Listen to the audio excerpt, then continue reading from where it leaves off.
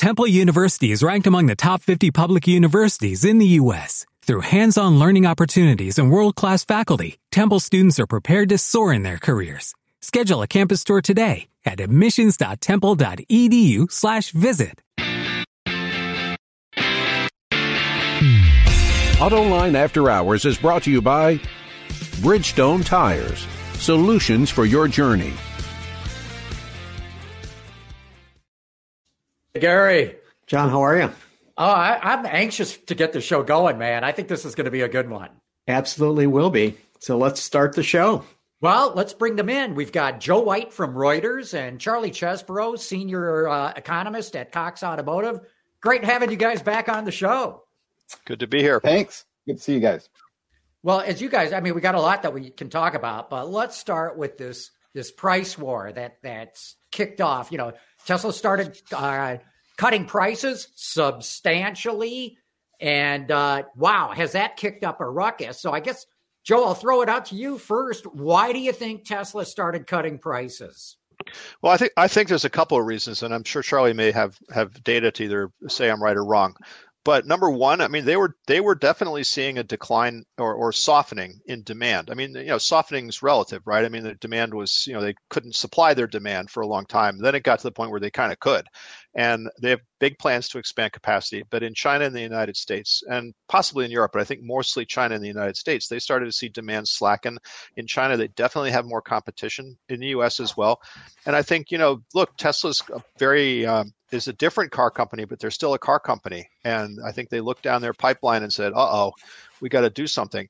A number of people pointed out, as we've been writing about this, though, that what Tesla did to a great extent was just pull back price increases that they had pushed through in the last 12 to 18 months, you know, pandemic price increases. And I'll bet Charlie is going to talk about that whole phenomenon. I hope he will. But there was that. But I do think there's that. I think they also, with the Model Y, saw that if they brought it down below 55,000, that cutoff, they could suddenly get $7,500 from Joe Biden. That's not a bad thing. So you put all that together. I'm sure there's other factors as well. The third factor I'd like to put out there is that, so there's the have to do it part, right? And then there's the can do it, because their profit margins are 16 to 17%. Everybody else is averaging 8 or less. The startups like Rivian are sub-zero. And I think I really believe that they are doing a Henry Ford moment here, where they say, you know what, we've got a superior manufacturing cost, huge cost advantage. We've got a compelling product. Why don't we just drive for share, drive for sales, use our cost advantage, our productivity advantage, and go get some market share or run these other guys off the road. I'll stop there, but I think that's kind of what's going on here. We'll see what happens. Yeah, Charlie, chime in. You know, why do you think Tesla started cutting prices? Well, I think Joe's absolutely right. It's because they could and because they had to. And if you look at the sales data, you can see back in the spring of like March and April of last year that Tesla sales just started to slow. They just didn't really do much. And the rest of the year, they were fairly stagnant. And it kind of coincides exactly with when Elon started making all the noises about buying Twitter and, the media getting crazy out there. So it's hard to know whether that had something to do with sales. I think anecdotally, we have heard a lot of folks saying that they don't appreciate Elon's comments lately. But it also coincides exactly when the Fed was raising interest rates. So it's hard to know where to put the blame as to what put the stop on Tesla sales. But clearly they weren't moving. And I think that Joe's right, that they not only wanted to send a message to consumers to come buy our product, but I think they were sending a message to the entire industry that all this talk about, there's going to be new EV players and Tesla's in for trouble next year and all this talk, I think they just put a shot across the bow and said, we've still got a fantastic product and we can cut price, and we can cut price even more if we have to. And I think that that's going to be a real challenge for the industry to keep up with that. So Charlie, to what extent do you think that this leveling off that they experienced of sales was predicated on the fact of their not having new product? You know, it's hard to say. Like I said, there's a lot of moving parts around that time of year. I mean, I think more than anything, we have to point to the Fed raising interest rates. I mean, that's just choked off all kinds of purchasing that was going on out there. But clearly, the Tesla's got an old product portfolio. I mean, the Model Y is new, but the Model 3 has been around for quite a long time now. It's getting a little long in the tooth. If you're out looking for a vehicle, an electric vehicle at that price point, there's some real competition out there for Tesla. So they're putting a lot of eggs in this Cybertruck basket at the end of the year. And frankly, I often question that maybe some of the moves that Elon's been making lately of sort of embracing red state America and moving to Texas and all this talk, that maybe he's playing 3D chess. Maybe he figures that the future of the company is making Cybertruck successful, and I'll be much more successful being a gun-toting red state Texan than I will be a tree-hugging Californian. That's a really interesting thesis. I think you might be onto something. It certainly doesn't hurt. Yeah. So Gary, what do you think about all this? Is Tesla flexing its manufacturing muscles from a cost standpoint? Well, I mean, Joe and his colleagues at Reuters had done a good analysis of what vehicle manufacturers are making on their vehicles. And, as Joe said earlier, I mean, they're way above everybody in the industry. So I think Elon is saying, I've always been an unconventional guy in this industry. So let me do something that is unconventional. And, the thing that I wonder about, though, is that to what extent is there going to be resistance from people who have been Tesla loyalists who bought a vehicle, for Christmas, right? And suddenly they're seeing that, the Model Y long range price has been cut by 20%. 20%. And then you're thinking to yourself, wait a minute, I ate that cost. So, and you're not going to get it back when you resell the car either. You're not going to get it back when you resell the car. Probably not. Maybe not. Yeah. Right. So, we've seen that, Tesla has, huge loyalty and people stay with the brand. I mean, this may end up biting them in the ass in the long run. So what do you guys think that Tesla also did this to inflict pain on its competitors? In China, they've got BYD breathing down their neck now. In fact, outselling them on a total basis. And so what do you guys think?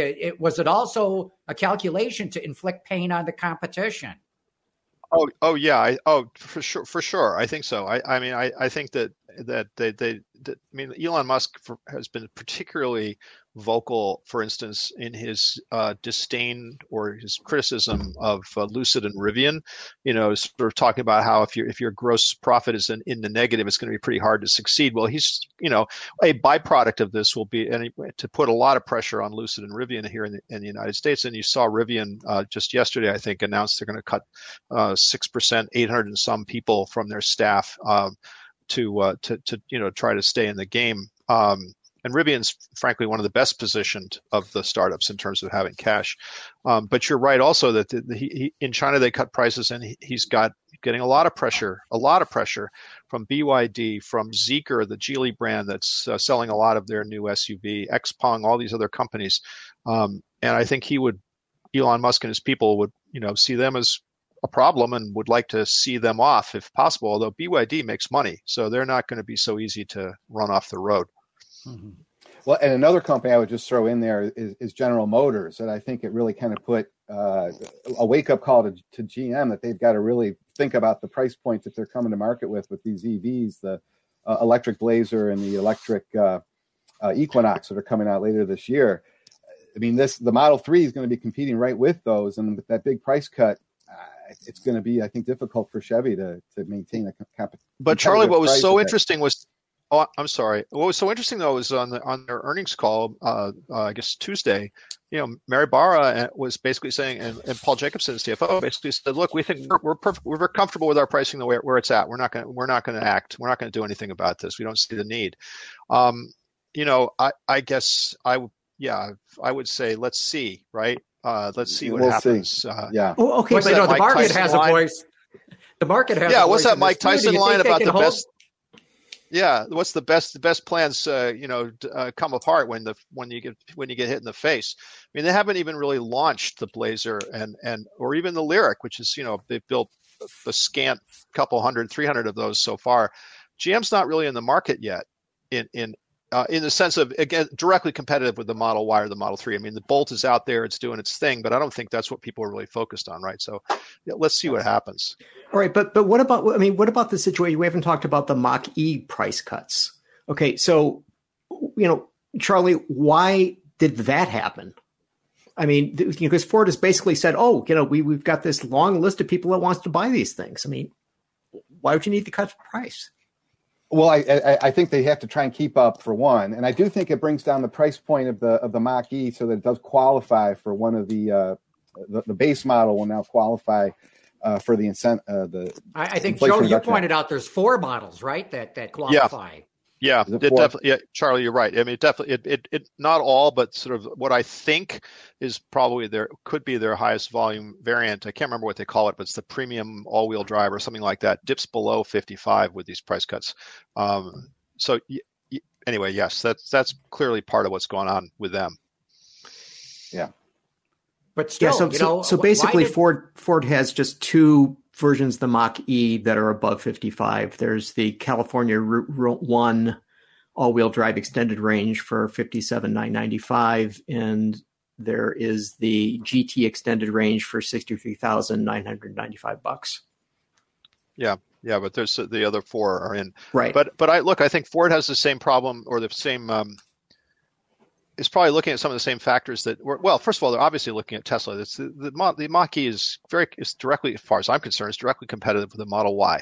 And I think they looked down their pipeline and said, we better be competitive or this is going to not go the way we want. Ford said this, they want to greatly expand production of the Mach-E this year. I forget the numbers off the top of my head, but it's something like they want to be at 170,000 North America, some larger number to throw in China. I think that's global because they said they had been at 80,000 and they want to take it up to like 170,000. Yeah. Well, I got to believe that's both Mexico and China combined. Yeah, but at any rate, they want to do a step change in production this year, and how are you going to do that if you're several $1,000s above the benchmark in the segment?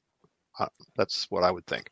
So how come Ford can ramp up so well? And I mean, GM is just dribbling out Lyrics and Hummer EVs. I mean, they sold 122 of them last year. That is, what the hell's going on? Charlie, you want to take that one? Well, I don't know much about their production plans to say why that is so, but clearly, I mean, Ford, I think, just had an early advantage on this, and they've been aggressive at moving to EVs maybe a little bit more quickly than GM was able to get there. But, this next year is going to be real different for GM. I mean, it's a tough story right now, but I think they're going to be getting in the game here this next year, and it'll be a much different story, I think, this time next year about having products. That's what we heard. That's what we heard from them this week. Mary Barra and other executives this week. And we wrote a story. Paul Leinert and I wrote a story. I mean, GM seems to be, if you look at their production plans, what we're able to know about their production plans, they are taking very much the tortoise approach to this thing. They are not racing to go get big numbers. They are being very deliberate about launching.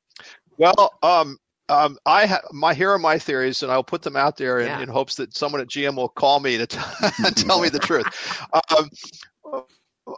My theory is, one, I think part of it is just that the battery production system that they're building in the United States is not coming together quite as fast as they would have hoped, and I think they've kind of said that. Two, I think that they're trying to work down the costs of their batteries before they start blowing a lot of volume out so that they lose less money. I think they would rather make money on EVs. They certainly have said they intend to make money on EVs. So I don't think they're in a hurry to sell a lot of loss leaders. They want to get their system shaken out, shaken down, up, and then start pushing the volume when the domestically produced Ultium batteries are and that whole production system is ready. That said, I think that if you gave truth serum to some people at GM, particularly when it comes to the Silverado electric truck, and do they wish they had that out sooner? I suspect the answer to that question is yes, because F-150 and the rest have certainly gotten a lot of mind share that they're going to have to fight to get back. Gary, why do you think they're going so slow? I think it gets back to the issue that you touched on there, John. It's the manufacturing issue. I just think that and I don't know that it's just necessarily just the battery part of this. I'm sure that plays a big role in it, but I think that they found some things they didn't expect. And so let me ask you this, John. So Joe and I had been going back and forth about this earlier this week. So during the call, they said that they plan on selling 400,000 vehicles between 2022 and 2024. That's 30 months. Okay. So, you do the division and that's 13,000 and change. They're nowhere near that, right? So the question to you is that, are they going to be able to ramp sufficiently quickly in order to meet that number? I mean, because 22 is behind us. My screen froze. Who was that for, John? Yeah. Cool.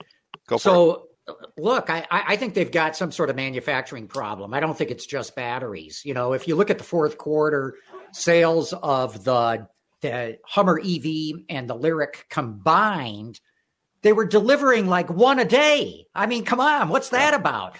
And Joe, I hear what you're saying about wanting to get the cost down and not have lose a bunch of money by pumping them out right now. But you've got all those engineering costs that are sunk. You've tooled up the plants to make these things. You've got people on the line. You've got suppliers. I mean, you've got a lot of fixed cost right now that you're not earning any return on. And that's why I find it so puzzling. Moreover, and Mary said this on the call too, they've delivered 2,400 Lyriqs in China. So clearly, their Yantai plant in China it's not exactly kicking them out, right? 2,400 cars is but not it's better than lot. 122. Boy, is it ever. The only other thing, John, is I just wonder if, with the bolts catching on fire, that maybe they're just taking it slow to make sure. You mean sales-wise, or you mean the battery-wise? Yeah. Well, yeah. But Charlie, how much is that is predicated on the price cut? I mean, because Bolt had that significant price cut, and to bring people back after they had to stop producing them, and it's like, gee, what a surprise! People buy things that are affordable. Yeah, more affordable. Well, I guess I just wonder whether there's something that they've identified, or if there's issues that they want to be real sure that before they start making these 100,000 EVs. And not just them, Charlie. LG. Remember, LG had to eat most of that recall cost. It was about $1.8 billion. They don't want to have that happen again. But I don't know enough about the Chinese version of the Lyriq. Does that use Ultium batteries? And if so, who's making them? Or are they buying just off the shelf Chinese stuff? It's a good question. I don't know the answer to that. I'm going to bet that they're a Chinese sourced battery, because I think that's kind of how it works. Right. But that's a good question.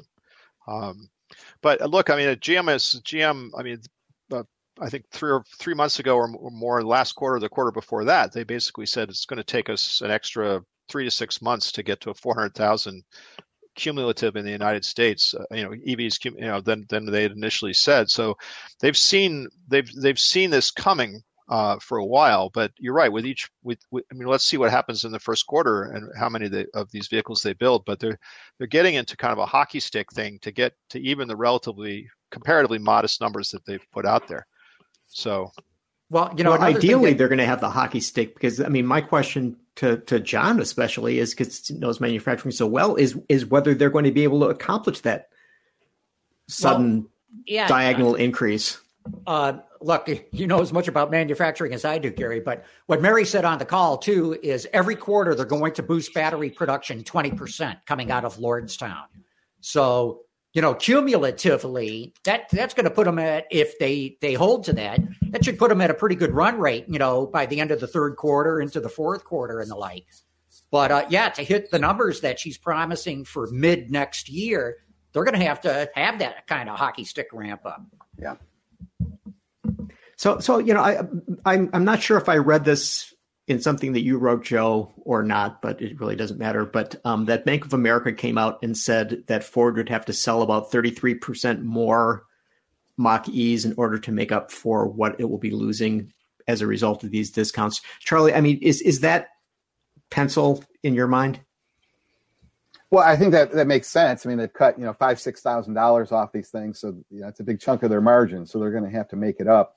The one thing I think is important to point out about EVs, and maybe you guys were going to touch on this later, but the Inflation Reduction Act that was signed into law last fall could have huge ramifications for the market this year. And the reason being is that we're all talking about purchasing of EVs, and there's all these issues about qualifying for the $7,500. You got to have a certain level of income. The battery's got to be produced from a friendly nation, and the vehicle's got to be manufactured in North America. There's a lot of qualifications to get that. But if the vehicle is a commercial vehicle, it all goes out the window. And so leasing vehicles can be considered a commercial, which means every lease could potentially qualify today. Like you don't have to wait for the nice countries, minerals and all that stuff. Today, all these EVs would qualify for that $7,500 that the leasing company would then be able to offer to the consumer, either by discounting the lease. So it could be hitting a very important price point for consumers out there that might want to try EVs this year. So is that going to happen, though? Because as you know, that's what U.S. Treasury has said. It's not set in stone. They won't issue their final ruling until March. Meanwhile, you've got senators like Joe Manchin saying, over my dead body, we wrote this bill to be a made in the USA thing. But then you got the Biden administration with allies, good allies that we need in our help, in the Ukraine war and other issues going, hey, come on, you can't cut us out of this market like that. So what's going to happen? Well, we're still waiting on the IRS's final ruling on that. I think it's supposed to come. But as it stands now, as I understand it, and talking to dealers, that's how they interpret it, that these EVs would qualify under the leasing.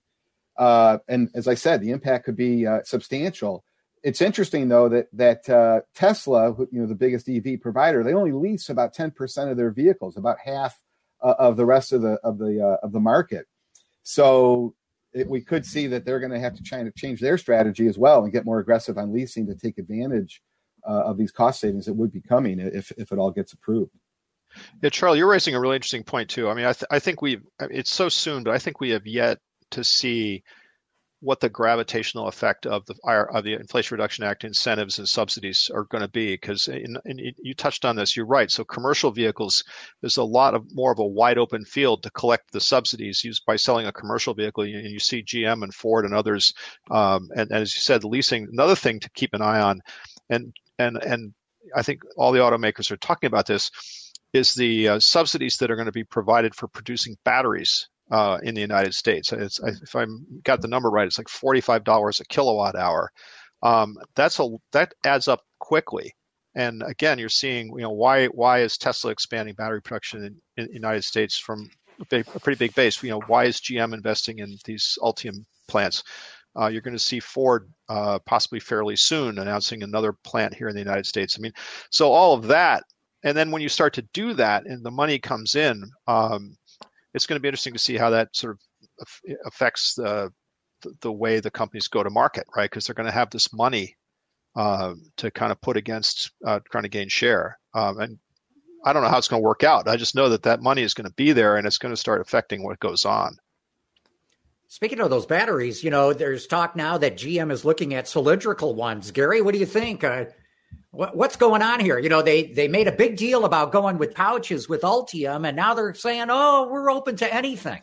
Well, I think what they're discovering is the fact that there is a certain efficiency that can be gained in terms of the structural aspect of these cylindrical units. And, to the point we were talking about earlier of taking cost out of vehicles, well, if you're able to use something not only for energy storage, but also for structural rigidity, maybe I might want to do that. Yeah, that Ultium, it's a very clever design, but, they put the batteries in modules and the modules, go into a pack and the whole pack goes into the vehicle. It's heavy, and, Tesla did cell to pack, and now you've got Foxconn doing cell to chassis. So maybe that's why they're rethinking it. But Charlie, as you know, once you set up a battery plant to make pouches or, prismatic or cylindrical, you pretty much make that. You can't take a pouch plant and just say, oh, let's make cylindrical. That's all new equipment. So how long would it take GM to go to cylindrical if it changed its mind? Oh boy, I don't have an answer on that one, but I do know that the battery technology is still evolving, and in China they're still looking at these solid state batteries, and I know that the Honda and Toyota are still talking about fuel cell batteries. So I think there's still a lot more technology to evolve from all of this, but in terms of how long it's going to take GM to pivot if they need to, I don't have an answer on that one. Joe, let me ask you this. Maybe you know the answer to this question, but you're talking earlier about the amount of money that can be made from making batteries, right? From the government will give them money depending on the quantity. Is it possible that this becomes sort of the new credits that companies are going to have? They're just going to build a whole bunch of batteries and just have this dough, and whether or not they use that in a vehicle is doesn't really matter. Yeah, I don't know about the last part, but the first part, absolutely. I mean, it just seems to be no question that that bringing battery production onshore and bulking up battery production in the United States to take advantage of these subsidies is suddenly like the job one in the whole industry, and you see everybody doing it. I mean, CATL, the Chinese battery company, is apparently, as we speak, the state of Michigan is trying to land a big plant from them. You see there's other companies, but yeah, that I mean, and again, I think Charlie and I were both at a Federal Reserve conference not that long ago, and this subject came up, and it's one of those things that everybody focuses on the consumer incentive, the $7,500 if I get my tax break or not. These production incentives, the battery incentive, 45 per kilowatt hour, subsidies for converting existing plants from combustion vehicles to electric vehicles. There's billions of dollars that have been put on the table through the Inflation Reduction Act that on the production side, to try to draw production into the United States, and these companies are all going to try to grab as much of that money as they can, and then what they do with it, right? I mean, that's the question. I mean, GM has been, again, I think, been pretty straight up about what they intend to do. They intend to bolster their profit margins. They take single-digit profit margins that they expect on the electric vehicles they're going to sell, and turn them into high or low double-digit margins. They put that on the table and said that's what we're going to do. How secure are those subsidies? We got a presidential election next year. You just answered your own question, John. Because, and this makes me wonder if Ford's strategy is smarter. The money's there right now. Go grab it. Don't slow walk this stuff. I think there's something to that. I think grabbing, I don't know, this is me talking, not anybody in the industry, but I think we've seen that if your profit and loss depends on public policy, you are at risk. Yeah. That's it. Take the money and run right now. Take the money and run. Yeah. Well, one of the things I was thinking about, we're talking about batteries, and General Motors made the announcement earlier this week about that it's investing in a lithium mining company in Nevada, and they're going to have the supply here. And so I read this piece that came out last August. Okay, so it's fairly timely, by the U.S. Congressional Research Service, and it was fascinating that it says, EV battery chemistries depend on 5 critical minerals whose domestic supply is potentially at risk for disruption: lithium, cobalt, manganese, nickel, and graphite. The U.S. Geological Survey designated these and other minerals as critical according to the methodology codified in the Energy Act of 2020. The U.S. is heavily dependent on imports for these minerals for use in EV batteries and other applications. The U.S. currently mines some lithium, cobalt, and nickel, but it does not currently mine any manganese or graphite. Okay, so then I started looking into the availability of cobalt. Okay, so cobalt is used in batteries, and cobalt, oh, by the way, is used in magnets, which go into, what's that? Oh, that's right, electric motors. Okay. So the Republic of the Congo mined 120,000 metric tons in 2021. Russia, Australia, the Philippines, Canada, Cuba, New Guinea, and Madagascar, the other leading sources, 31,000. That's it. The U.S. isn't even on the list. Yeah. So big problem. Are we betting on a technology that we're perhaps going to be completely resource constrained if it takes off the way people suggest it will? And then the Pope came out yesterday and said, don't mine all this stuff out of the Congo. Yeah. No. Yes. In fact, NPR had a whole big thing about the terrible conditions that under which cobalt is mined in Congo and the exploitation of the people who do that. I'm not making light of it. It's a serious issue, and it's a serious issue for the industry, right? As well. And there's all the things you said, and of course, then you talk about a lot of these minerals. A lot of that is not work you'd want to have done next to your house, and a lot of it is done in China, maybe mostly. So it's very difficult. Yeah, it's a big issue, and I think as an industry we haven't really thought about the long-term consequences of just replacing Saudi oil and our dependency on that with having to import these precious metals from other countries. It does seem like it's a crazy public policy to be approaching this, but I think as the industry is planning forward, they have to just assume that this stuff is going to be there. I don't know how Ford and GM and any of these companies, they can't get into the political ramifications of what's going on in the Congo. They just got to focus on are the materials going to be there that they're going to need. Well, look, we know for a fact, they're all focused on how do you take cobalt out of the battery, right?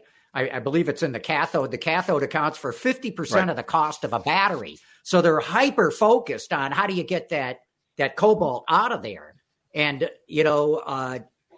there will be new mines opening up, and they may not all be in the United States, but they will be with allies of the U.S. With which it has free trade agreements. So they'll be able to qualify that for the IRA money.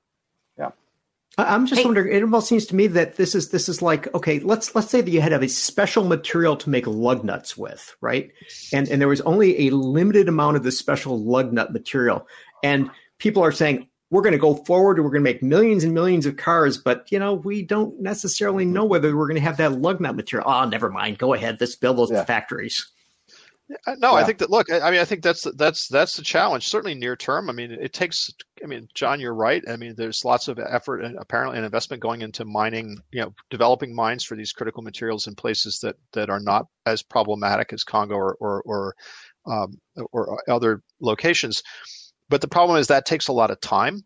And in the meantime, you've got to spike in materials prices because of relative scarcity, which is coming at the exact wrong time. Back to what we started talking about at the beginning of the show. If you're going to have a price war and your input costs are surging because of scarcity, which seems to be what's happening, that's a rough recipe.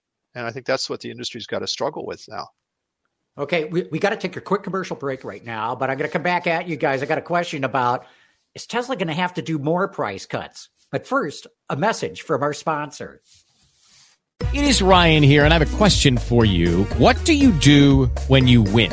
Like, are you a fist pumper, a woohooer, a hand clapper, a high fiver? I kind of like the high five, but if you want to hone in on those winning moves, check out Chumba Casino. At ChumbaCasino.com, choose from hundreds of social casino style games for your chance to redeem serious cash prizes. There are new game releases weekly, plus free daily bonuses. So don't wait. Start having the most fun ever at ChumbaCasino.com. No purchase necessary. VGW Group. Void where prohibited by law. See terms and conditions. 18+. How do Bridgestone tires stop shorter on what roads? It's their HydroTrack technology. But you don't have to know how the science works, just where the brake is. What really matters is their Bridgestone. Hey guys, it is Ryan. I'm not sure if you know this about me, but I'm a bit of a fun fanatic when I can. I like to work, but I like fun too. It's a thing. And now the truth is out there. I can tell you about my favorite place to have fun. Chumba Casino. They have hundreds of social casino style games to choose from with new games released each week. You can play for free anytime, anywhere. And each day brings a new chance to collect daily bonuses. So join me in the fun. Sign up now at ChumbaCasino.com. No purchase necessary. VGW Group. Void where prohibited by law. See terms and conditions. 18+. Okay, we're back. And so what do you guys think? We know that Tesla's getting a big bump in sales right now because it cut its prices. But is this just a sugar high that's going to wear off sometime later this year? Is it going to have to initiate additional price cuts? So let me cheat here. Yeah. Joe, I found your figures that you guys calculated. So these are from your the net profit numbers. And so you have Tesla making $9,574 per vehicle, GM making $2,150 per vehicle, and Ford making $762 per vehicle. Now, I don't know if the Tesla number is before the price cut or not. It's before. It was before. Okay. So even taking the price cuts out, they got a lot of headroom there. Yeah, they have a lot of headroom. And they don't have to give it all away. But they've got a lot of headroom. But again, I mean, I know Charlie's talked about this. I mean, this comes at a time when there's a lot of concern just in general in the industry about affordability, right? I mean, and I think that, Tesla's playing to an affluent clientele, but even affluent people are, we're starting to kind of get headaches and go faint looking at these prices. So, I mean, I do think there's going to be pressure across the whole industry to kind of recalibrate somehow. And Tesla's got the wherewithal to do that without putting themselves, putting themselves in the red. So, that's what they're up to. So where does that leave everyone else? I'm looking at what NIO in China said, we're not going to cut prices. And XPeng said, we're not going to cut prices. And they saw big sales drops last month. NIO was down 12%. XPeng was down 60%. I mean, how much can these guys hold to their promises that they're not going to cut prices? Or do they do something else, some sort of other incentive that effectively cuts them? Well, the EVs are a very niche segment still in the U.S. market, right? I mean, there's only a couple of vehicles to even choose from to buy an EV unless you're willing to spend, big money. So it's a very competitive segment, but it's still a very small portion of the overall market. I think the broader market is still facing very significant pricing pressures as well, but it's very specific to each brand. The whole industry may have seen inventory much better, but some brands are still looking at extremely tight inventories. Most of your Asian manufacturers are still looking at incredibly tight inventories, while the Detroit 3 are essentially back to days of supply numbers, back to pre-COVID levels, it seems like many of them. So I think the EV segment is going to have its own pricing issues, and I think there is pressure to try and keep up with whatever Tesla's doing for the EVs. For everybody else, it's going to be a free-for-all this year, and I think we're going to see the Detroit 3 having to start getting real aggressive on cutting and discounting and 0% financing. And I think you're going to see the Asian manufacturers sitting tight and seeing, how long can we stay lean and mean, or are we going to have to cut price as well if we're losing a lot of market share? And that's certainly what we're going to be looking at here through the course of the year. Yeah, I was watching 1923, the Yellowstone prequel drama, which is very much aimed at kind of a heartland audience. And all of a sudden they take a break and there's an ad for the Ram truck with a $3,000 cash rebate splashed across the screen. And I thought, oh my God, where's my calendar? What year am I in? I'm having a COVID flashback. Yeah, right. I'm in 1923, 1983. But at any rate, I was like, oh, something's different because that you didn't see those 6-12 months ago. Now you do. Something's going on, right? I mean, that caught my attention. So Charlie, why is that the case? I mean, are they just not having people buy these that people are beginning to be resistant to high prices, or or is it like, oh gee, the factory's open, we got chips, let's make vehicles? Well, I think it's a little bit of both, right? I mean, the Detroit 3 were hit really hard and early with the inventory crisis back in 2021. The Asian manufacturers were maybe hit a little bit later, but then they're still dealing with it, while the Detroit 3 appear to have come out of it, or at least are a large way out of it. And it does seem like the situation that they're in today is they're either going to have to start thinking about cutting production, and that's a very difficult decision to make and not very popular, or they're going to have to start getting real aggressive on incentives. And the thing I'm wrestling with is that they've gone through so much pain to create this seller's market, this tight inventory, the MSRP is the price, to just sort of go back to the way we always did things before, just because things get a little tough out there. It does seem like we're kind of giving away this market that the Detroit 3 and the whole industry has been able to create with these strong prices. I would have to think they're reluctant to do that, but we're seeing these inventory levels rise so quickly. that I have to believe, like just as you saw with that Ram ad, that we're going to see many more of those throughout the first quarter of this year, as the Detroit 3 are really trying to get those inventory levels back down. And we may see that they decide to do some cuts in production. We also know that there's contract negotiations for the UAW coming up later this year. Maybe there's some inventory building for that. I don't know whether they're thinking that far down the road, but it's certainly something that could be another issue they have to deal with later this year. Yeah, they probably are thinking that far down the road. That I would think so. And that's a whole nother show, what's going to happen with the UAW. But when you said that, I thought, yeah, that is probably some of what's going on. But Mary Barra said they want to have or I think Paul Jacobson, the CFO at GM, said they want to end the year at 50 to 60 days supply. And Charlie, I don't know what your numbers are showing you, but I think several GM brands are above that level now, right? Yeah, we're seeing that in our data. Buick in particular is way up there, and a couple of the Stellantis brands. But Charlie, you're indicating that whether the Detroit 3 will shift back to old ways. I mean, isn't the price cut of the Mach-E indicative of the fact of that's the way they operate? Well, as I said, I think EV is a little bit of a unicorn out there. It's a whole new product, and Tesla is a really unique kind of competitor. And so I think it's hard to make broad lessons of a price war going on simply by the price cuts that we've seen for the two EV a couple of EV products. I do think that for the Asian companies this year, particularly Kia and Hyundai, as well as Toyota and Honda, their volumes are down big. I mean, Toyota had a tough year; they were down 10% year over year. Honda's had a really tough year; they had a little bit better fourth quarter, but they're very tight on inventory. I can't see them wanting to cut price at all, simply to try to keep up with anything that may be happening on a Tesla EV or a Ford Mach-E. I don't see them in any situation where they need to cut price. They're sold probably a couple of months ahead of time, anything that comes in. So we're going to have a very different market this year where each brand is in its own situation regarding its strategy, regarding its position it's in with inventory, regarding what it wants to do with pricing. And I think all we can do is just try to keep track of what everybody's doing individually. And I think the one thing to keep an eye on is, do they cut production to try and address this inventory build issue, or do they start cutting price? And that we just don't know what it's going to be yet. So what do you think when it comes to their electrics? Hyundai and Kia got some pretty terrific electrics, but I got to imagine they're going to have to respond to Tesla because, their products, I'm not going to say they're head to head with a Model Y per se, but those car buyers out there right now have probably got all three of them on their shopping list. Kia EV6, the Hyundai Ioniq 5, a Tesla Model Y, and kablamo, all of a sudden Tesla cuts prices.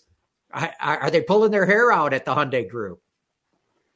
Oh, I'm sure it was a wake-up call that, but everybody knew that Tesla had this price advantage, and that they've just been raking in the dough. So, I don't think it was a surprise. I'm sure it was a shock, but I think everyone knew that Tesla had this card to play. They just didn't know when they were going to play it.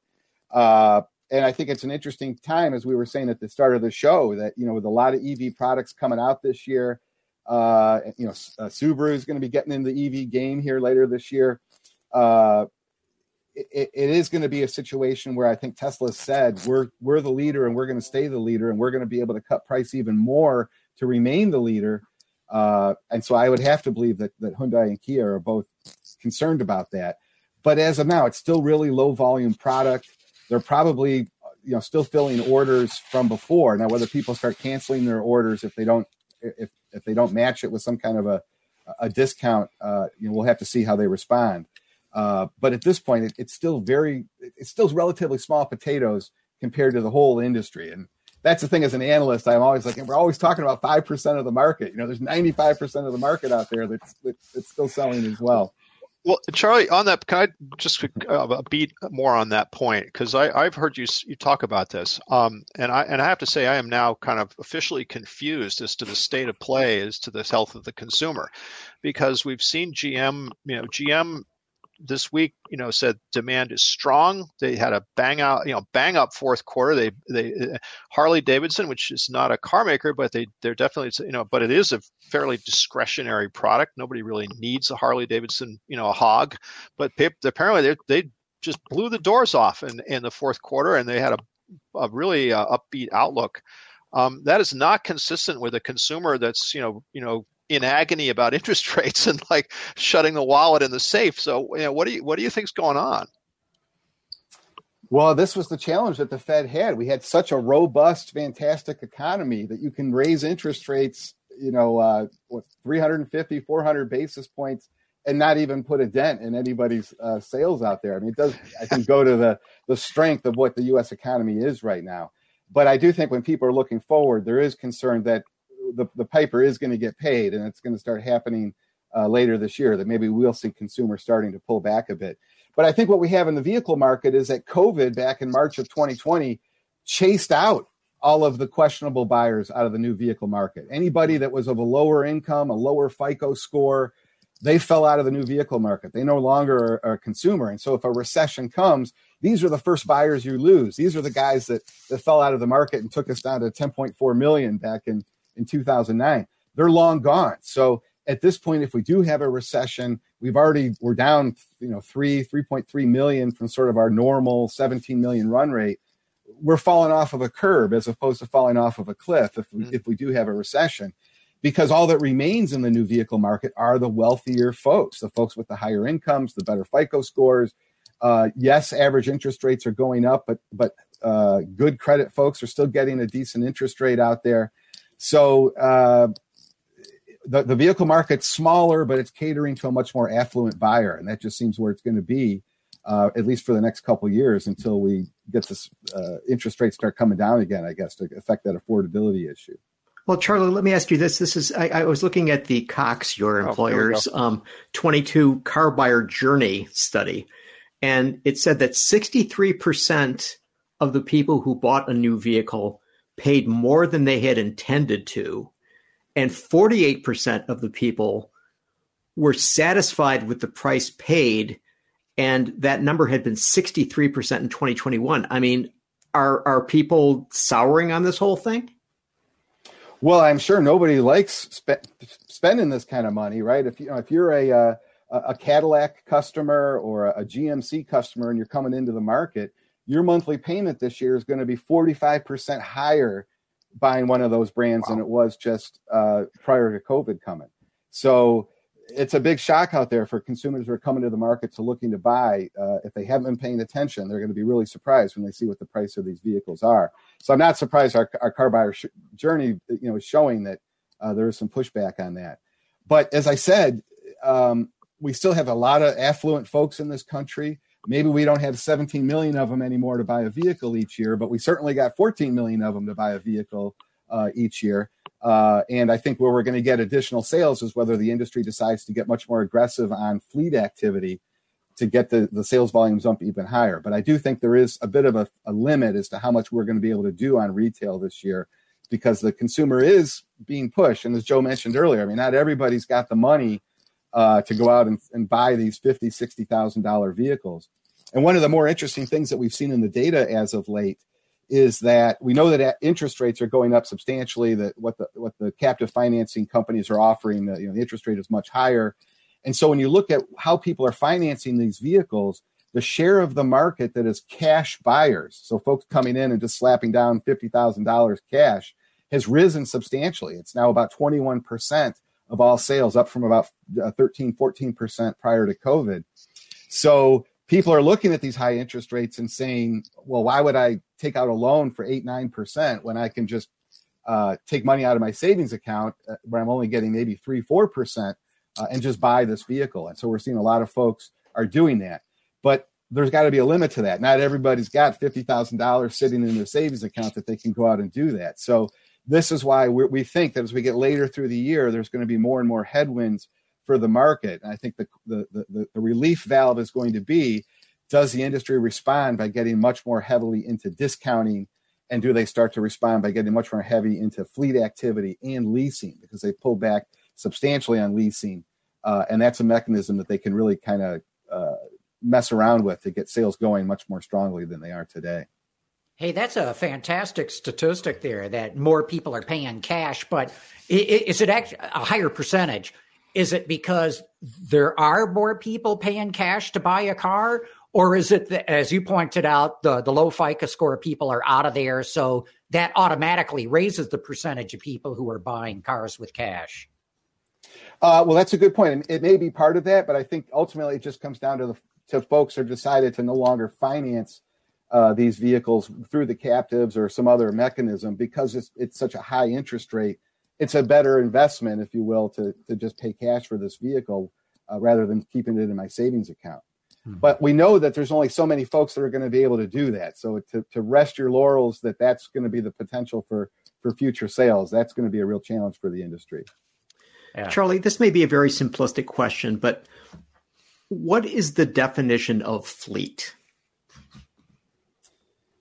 Well, it's sales to a commercial company, essentially, right, where they're buying multiple units. I think if it's above 5 units, I think it's generally considered a fleet sale. If it's under 5, it can kind of still be considered a retail purchase at the dealership kind of sale.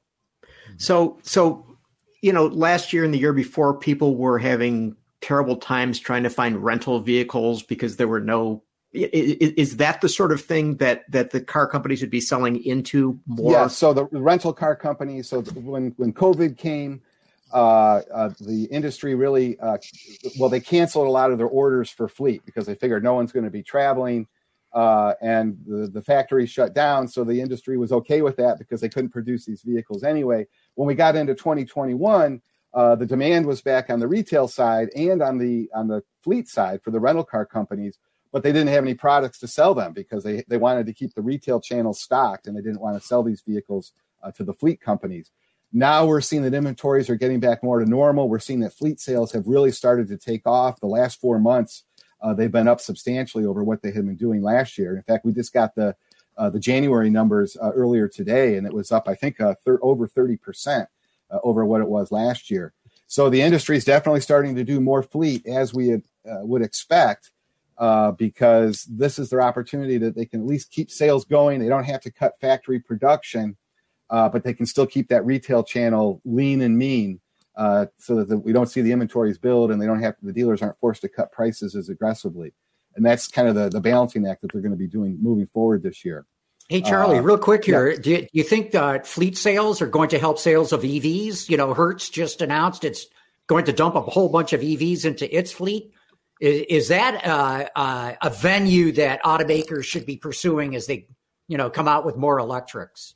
I think so, as I said, but and particularly if the Inflation Reduction Act law does make commercial vehicles qualify for the EV discounts, well, that would be great for the rental car companies because they would all get that as well. So I do think that fleet's a real opportunity, but I think it's a big CEO to CEO handshake kind of a sale that's got to happen because there's a big commitment that has to happen from the fleet company if they're going to take on, hundreds of electric vehicles or thousands of electric vehicles.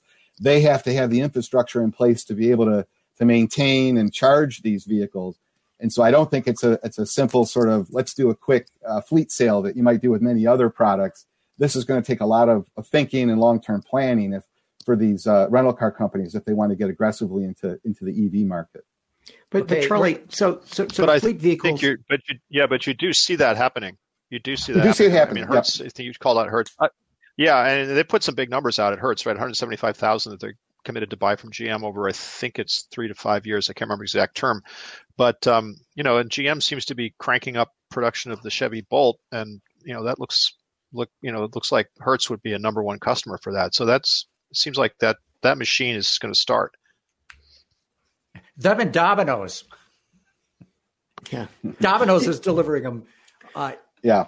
Go ahead, Gary. Well, so Charlie, I was going to say that, okay, so whether it's an EV or it's a ICE vehicle, so it seemed to me that whenever I've rented a car, it hasn't been all that deluxe. It's been functional more than flash.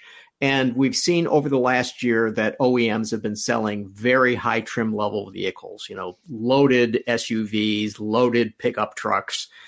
And so the question I have is that wouldn't the fleet sale be of more utilitarian vehicles and therefore at a lower price point, just MSRP? And two, is there some sort of volume discount that the fleet companies buyers get, and therefore that would even reduce the amount of money that the OEMs would be making?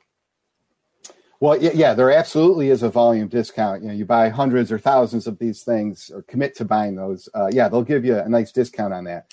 I don't know what those negotiations are, but certainly that does occur. And you're right. The industry's been focused on a much more a premium level product, the limited or XLT version as opposed to the base or the XLS version of these vehicles. So I do think that there would have to be some more ordering of fleet, so with forethought, so that they could manufacture the type of fleet vehicle that would be requested, which would probably be a more stripped down, less bells and whistles type vehicle.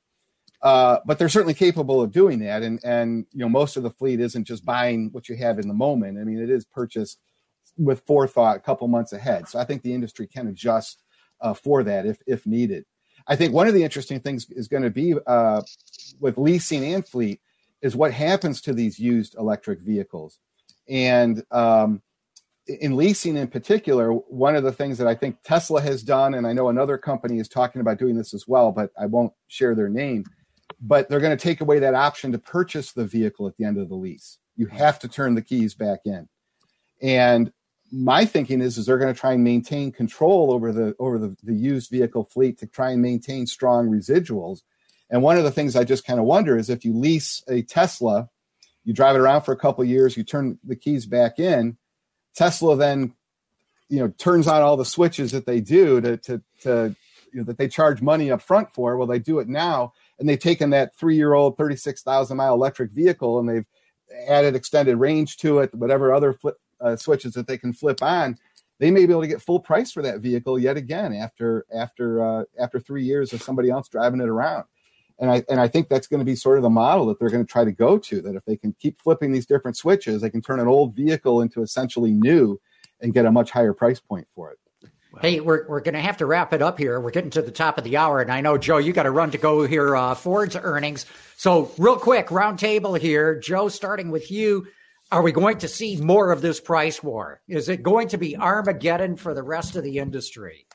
I mean, short answer is yes. I mean, I don't know if it's Armageddon, and I agree with Charlie that it's not all segments. It's going to be somewhat specific, but I think yes, there's going to be more price action. There's going to be more price cutting, price competition. Yeah, I think so. Charlie, what do you think? I think so too. Joe's right. We're going to see some more price cutting, more discounting, maybe try to hide it a little bit. Some zero financing offers, things like that. But it's coming. It's coming. Gary, your thoughts? I think the OEMs are going to be very happy that they made as much money as they did last year, because this year is not going to be good for them. Yeah, I don't think this price war is over yet either. I think the competition is only just getting going. But Joe, Charlie, thanks for coming on. Great discussion here. This is really good. We'll have you guys back and figure out another topic to tackle the next time. All right. Great. All right. Thanks, John. Good to be here. Thanks, guys. Happy to come Gary, back. you and I will be back here next week. We will indeed. Okay. Thanks, everybody, for having tuned in. Bye, everybody. Bye. AutoLine After Hours is brought to you by Bridgestone Tires. Solutions for your journey.